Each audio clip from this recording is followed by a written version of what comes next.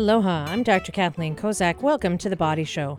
Each week we talk about health and fitness, but none of what we discuss replaces a visit to your own primary care provider. Today we're going to talk to one of our guests from the past, Dr. Michael Pasquale. He is a cosmetic, plastic, and reconstructive surgeon with over 35 years of experience, and he has done different fellowships in microsurgery, working on peripheral nerve injuries and chronic pain. And today we're going to talk about something we haven't talked about before, Dr. Pasquale. We are going to be talking about ketamine. So now you've had a lot of experience in surgery, and you've done lots of surgeries for patients in office settings, in surgical settings, in operating rooms. Tell me a little bit about what drew you to the idea that you could consider having a ketamine-focused clinic. Well, this is really starting back in 2013. I've been using ketamine as an anesthetic for patients for, 40 years. Even when I was a resident, we used it all the time. And it's an anesthetic, first developed in the 60s and approved for use in the 70s as an anesthetic. And it was used extensively in the Vietnam War. And I can get into later why that's the case. And most plastic surgeons, emergency room doctors, and anesthesiologists are very used to using this drug in its anesthetic capability. What triggered my whole interest in this for the things we treat now at the Ketamine Clinic of Hawaii is I was looking for a novel approach for a worker of mine who suffered from severe depression. And this was back in 2014, I guess. And she was getting regular electroconvulsive therapies. And there's some problems with ECT for depression. Although it worked great for her, there are some memory issues. So I started perusing the literature, just thinking about it, and found out that some people had started using ketamine to treat chronic depression. And it was still very experimental back in those days. But the reports were quite good, and I knew the drug, and I knew there wouldn't be much harm if we tried it. And I asked her if she wanted to give it a try, and she did. And that was, I think, my first case was in 2014 here in Hawaii. And unfortunately, it wasn't effective for her. And the reason being was my lack of knowledge or skill how to use it for something other than anesthetic. I pushed the drug. That means you inject it rather quickly. And people that aren't used to having that drug, it was kind of scary to her. And unfortunately, I found out it was the wrong way to give it. We have to do it very slowly in a special drip, and it goes very slow. And so I must say my first case was unsuccessful. After that, more literature came out about different protocols, how to use it. And so I started applying it, and some psychiatrists in town started hearing that I was trying this technique, and they were sending me patients. So from that point on, and once I got the proper protocols down, the results were quite amazing for treating depression. We later moved into chronic pain, which is a specialty I know quite a bit about, and PTSD, and recently we've moved into addiction treatment. So when you started this, you mentioned that ketamine was something used in like an ER setting or an operating room setting. What would be a circumstance that someone would have used it? Would this be for if someone has a trauma and you need to do some sort of procedure in an emergency room or in an operating room as part of doing a surgery? Yeah, well, the perfect example is pediatrics. You get a child with a laceration of the face, they won't hold still. And commonly we use ketamine on the pediatric patients, at least in my specialty, in the ER to hold the patient. The patient's immobilized basically with the drug, and it's easy to do an operation. Which brings me back to Vietnam. It's a very safe drug to be used in the field. And the reason why, unlike narcotics, it doesn't have respiratory depression. In fact, it dilates the bronchioles, and the oxygen saturation is very good during that time. That doesn't mean ketamine doesn't have bad effects.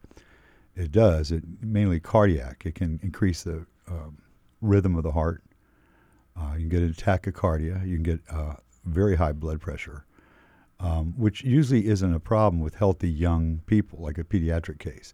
But you get somebody a little elderly, in their 50s, or somebody with a cardiac condition, that can be a dangerous drug then. So when this would be administered in an emergency room or in an operating room setting, there would be heart monitors, blood pressure monitors. There would be people who would be able to handle whatever the consequence might be of using this medication. Correct. You have to have full monitoring and emergency ICU type setting that you should use the drug in, because there are those untoward circumstances, rare, but they do occur, and you have to be prepared.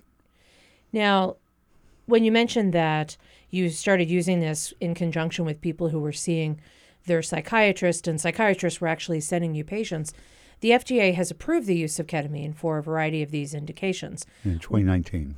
So what sort of indications, right now, what are the current indications that ketamine is allowed to be used for? Primarily depression.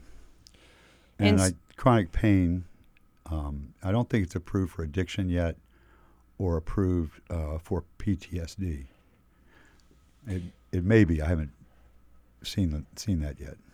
Now, when you talk about giving it, you mentioned your very first patient, you did an IV push, which is something that you would probably have done in an operating room or an ER setting. Correct. So you said, okay, we're going to do the same thing, and it makes sense that was your experience with it.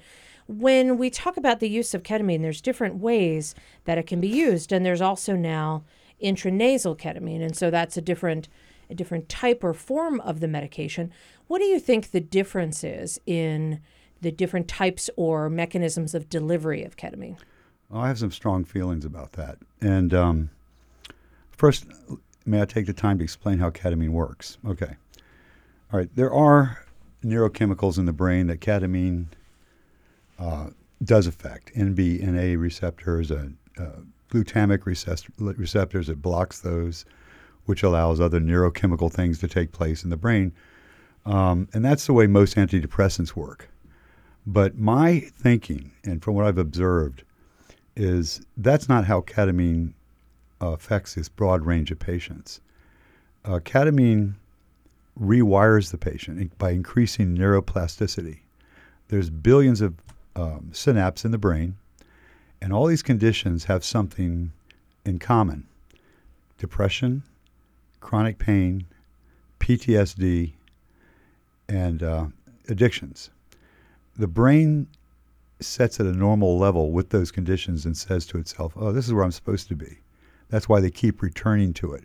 Much like the person who's had a amputated knee, below the knee, amputation, and their brain still say, oh, I got a foot there, I have foot pain. Well, physically, that's impossible.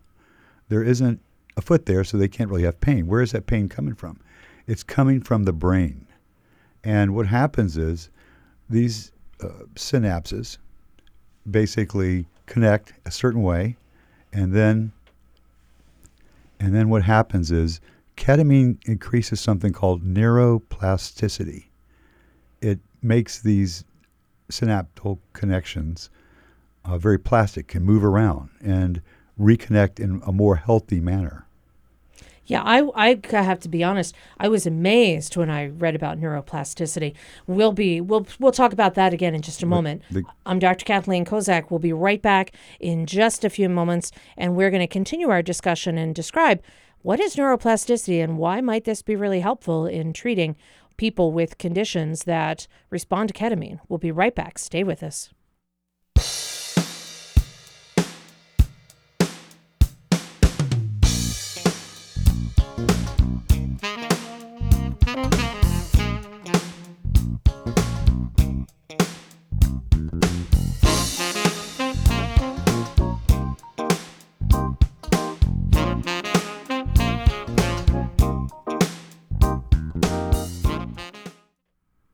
Welcome back to The Body Show. I'm Dr. Kathleen Kozak. I'm here with Dr. Michael Pasquale, and we're talking about ketamine. And right before the break, you mentioned a term that I remember that when I had heard about this. I remember being told in medical school the brain has a set number of neurons and you don't make new ones. But then the concept of neuroplasticity became very popular, which means you may not increase the number of actual neurons, but you may increase infinitely the number of connections, or you mentioned synapses, between different neurons. And that can essentially rewire things. If you learn a new skill, you have to learn something new. Your brain creates these new connections between different nerves, and that's what we mean when we describe neuroplasticity. You're adding these new connections to different locations in the brain that might not have been there before. So you mentioned that neuroplasticity is part of the what happens with ketamine. Tell me how. Okay, so as I'd mentioned, there are neurochemical things that happen, just like with antidepressants. But the beauty of ketamine is it to use a simplistic phrase, rewires the brain. So think of it this way. You have neuron A through axon going to neuron B in a synaptic connection, and neuron C goes to neuron D, something like that. Well, there's a biological principle, and if you think about it, it happens all through human biology and really all the biology of life. It's called homeostasis, a steady state. So if these nerve connections are set in one way for a long enough period of time, what happens is the body recognizes it. Oh, this is the way it's supposed to be. Just like with the person who had foot pain who had amputation. So there's a tendency for the brain to keep these connections. So if you have depression, PTSD, addiction, or chronic pain, and you've had that for like 2 years, the brain tries to keep you in that place. It says, this is normal for me. Ketamine releases the potential for this, what we call neuroplasticity, to allow these neurons to form new connections. And that's how it works, basically. So neuron A that used to connect to neuron B might now connect to D. To D, correct. Or to C. Yeah. Well, that makes it seem... You establish a new normal is what you're doing. Okay. Now, there's different forms of ketamine. So there's intravenous, there's slow infusion, there's kind of an IV push infusion. There's also intranasal ketamine, and there's lozenges that have ketamine. So there's different delivery systems. Correct. Which ones tend to be, I guess, depending on what your outcome is that you're desiring, which one tends to be the most effective? Well, it's a little bit controversial. I have a strong opinion about it. And the FDA approved the nasal ketamine not too long ago. And, of course, it was a big push by the drug companies to have approval. And the reason why is it's very easy to administer. I think ultimately they want to get it in everyone's hands so they can say, oh, you feel depressed? Here, just do this nasal ketamine. And it will make you feel good. There's no question about it. But then again, I can give you heroin and you can feel good too. The difference is through the nasal approach and the lozenge approach, they make lozenges too, you don't obtain enough of a blood level to increase the neuroplasticity. That's my belief. It's somewhat found in the literature, and it's a controversy that hasn't been completely resolved yet.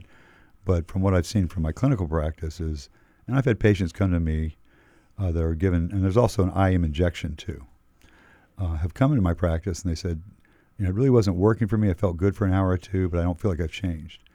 And after they've done the IV form, they feel that they have changed, and it just seems to be a lot better for them.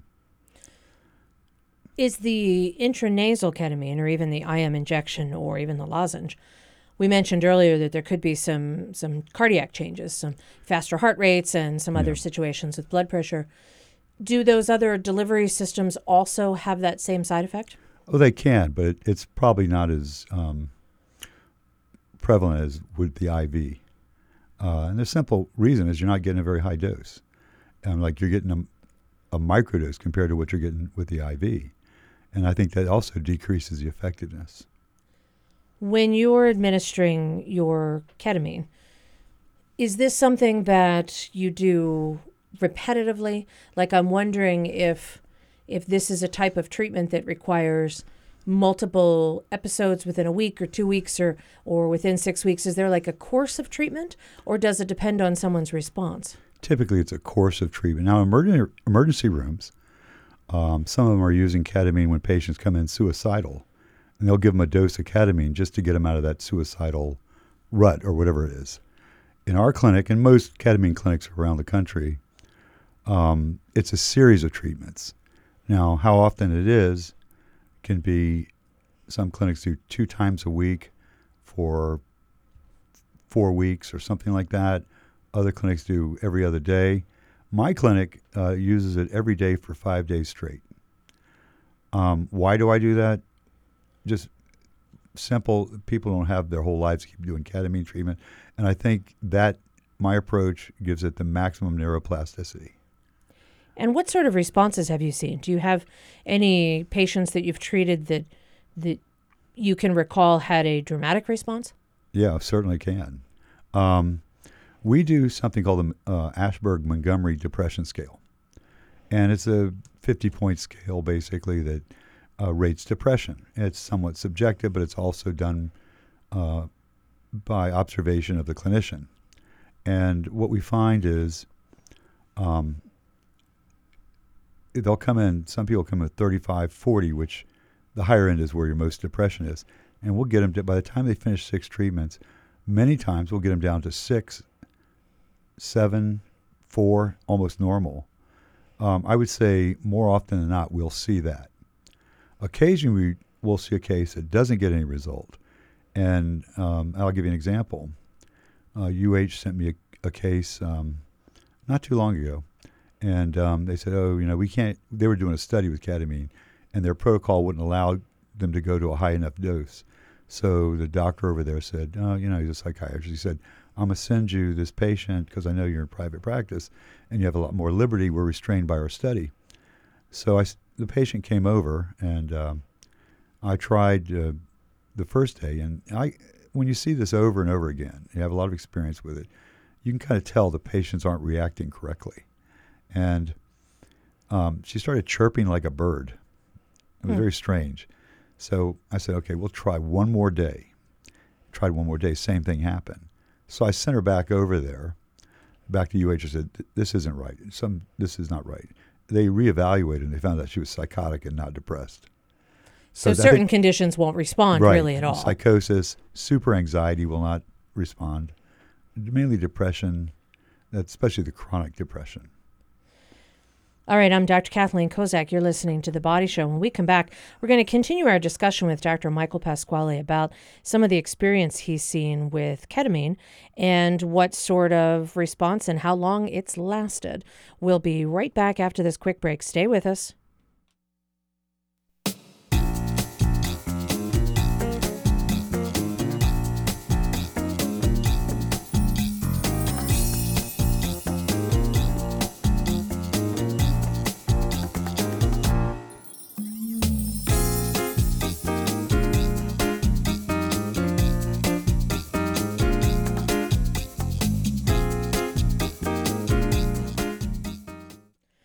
Welcome back to The Body Show. I'm Dr. Kathleen Kozak, and today I'm here with Dr. Michael Pasquale, and he has developed a unique protocol that he's using for ketamine here in the islands that might be a little different than the intranasal ketamine that some people may have heard about that was FDA approved for the treatment of moderate to severe depression. And right before the break, you mentioned that there are some super successes, and then there are some people for whom they don't have the right indication, whether it be that they have a different medical condition, in this case psychosis for the individual that you described, or they just don't respond well to the treatment.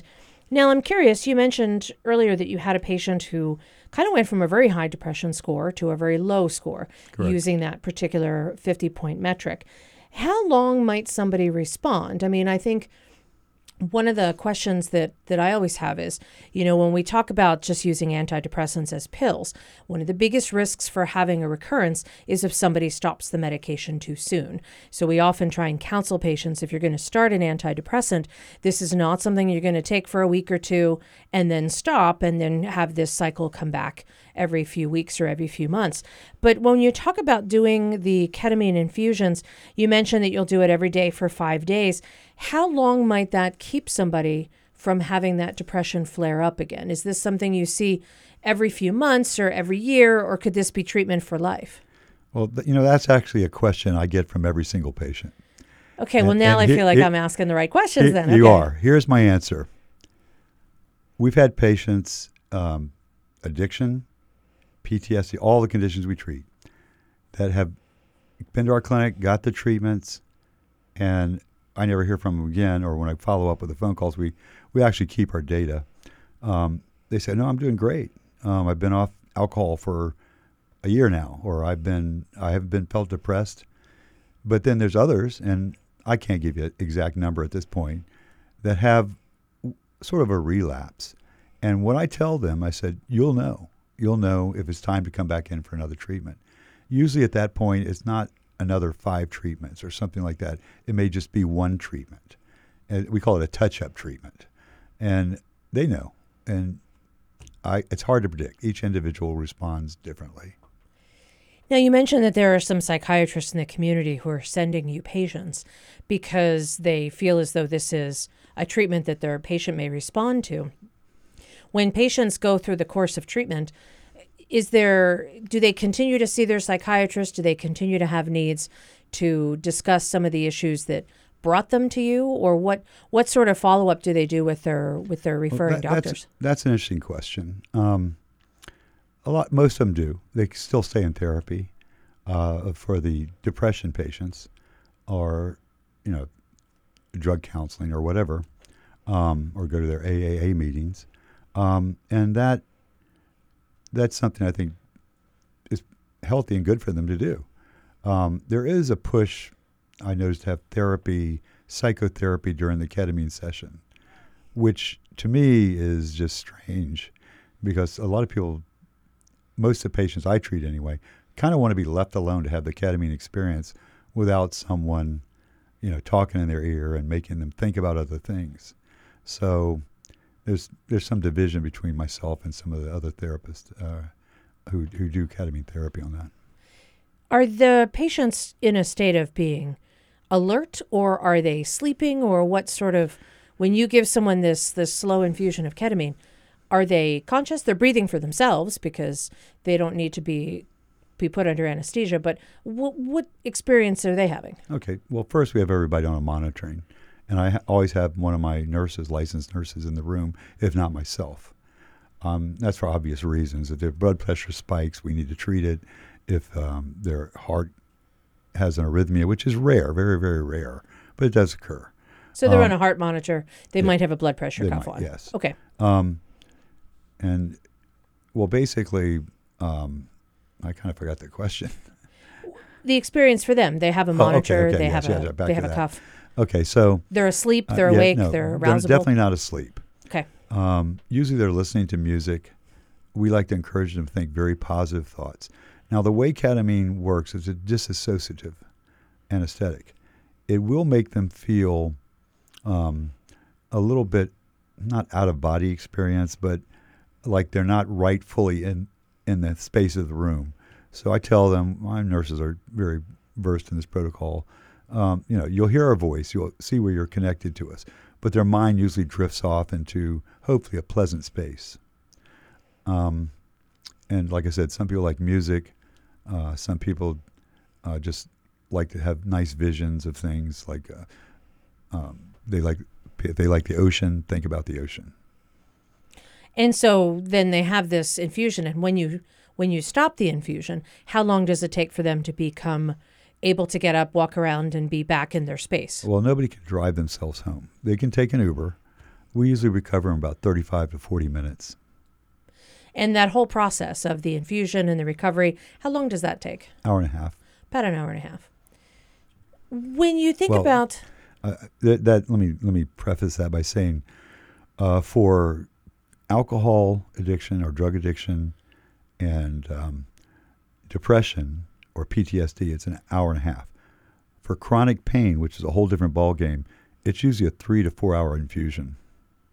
So it kind of tails right into what I was gonna ask you is we know that this is a treatment option that has been used for, you mentioned in the 70s it was approved and it was used in the 80s. So it has a long history of use in a variety of different ways, predominantly originally as sort of an anesthetic or medication in an emergency room setting and in operating room settings. Now it's being used more in offices with the conjunction of a psychiatrist and or treating someone for mental health issues. When you think about the next 5-10 years, do you see that there's going to be an increasing role for treatments like this? And if so, in what medical areas? Well, I think primarily in psychiatry. The reason is that there's a lot of exploration in science now with the psychedelics, mushrooms, microdosing, that type of thing. And how that's going to turn out, I don't know. The most clinically and scientifically studied one is ketamine.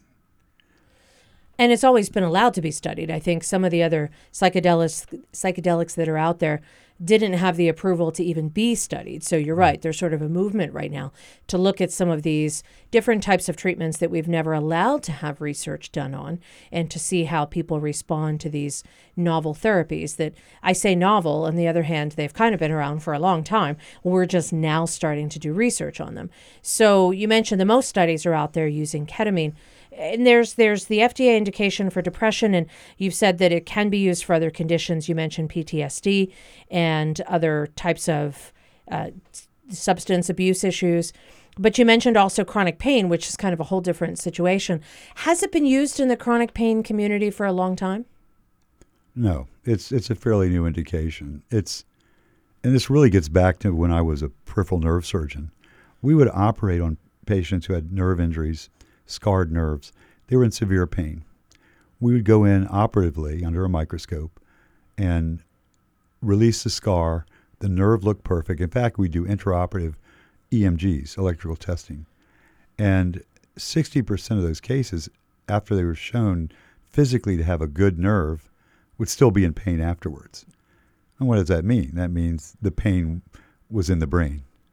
So I had a university professor who had severe cancer pain in the face after some kind of cancer sinus surgery that had trigeminal neuralgia. And he'd been suffering, been through narcotics. Nothing was working him anymore. He came in for 6 treatments, and he was just good to go after that. He said, nothing's relieved my pain except for this. Same thing with other chronic pain patients. Even some really bad, well, we call it CRPS now, but it used to be called reflex sympathetic dystrophy. So these would be people who have known issues with pain specifically to nerves. So this is a whole nother area where ketamine may have a significant impact on the livelihood of these people who are experiencing these serious issues. Now, you mentioned that people will often be referred to you from psychiatrists. So is that the mechanism that you will most likely receive referrals on? Yeah, well, I'm not a psychiatrist. I get everybody psychiatrically cleared. That means their mental health care professional will assure me that's the right diagnosis. Then I'll treat them. And so that would be the mechanism, is that somebody who would either come to you would go to the ketamine clinic. They would need to have that additional follow-up to make sure it's appropriate. A lot of people contact us directly. I'll send them to somebody to get clearance. Well, I have to tell you, I want to thank you for sharing your expertise with us today. It's a whole different type of treatment that we really haven't had a lot of information on the Body Show about. So thanks for sharing all that you know and for all that you do. If you'd like to hear the show again, you can click on hawaiipublicradio.org, follow the links to the Body Show. You are listening to Dr. Michael Pasquale of the Ketamine Clinic of Hawaii. You can also find us on the HPR app. Our engineer is David Chong. I'm Dr. Kathleen Kozak. We'll see you next week right here on the Body Show. See you then. Woo!